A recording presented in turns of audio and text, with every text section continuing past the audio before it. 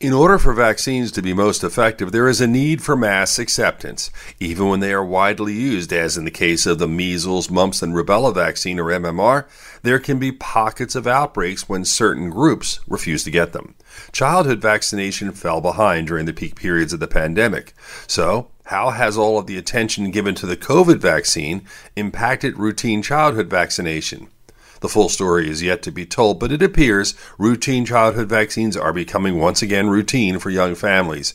However, there is a growing area of concern about decreased availability of vaccines in poorer countries. Remember, we're a global community, and we do not live in isolation.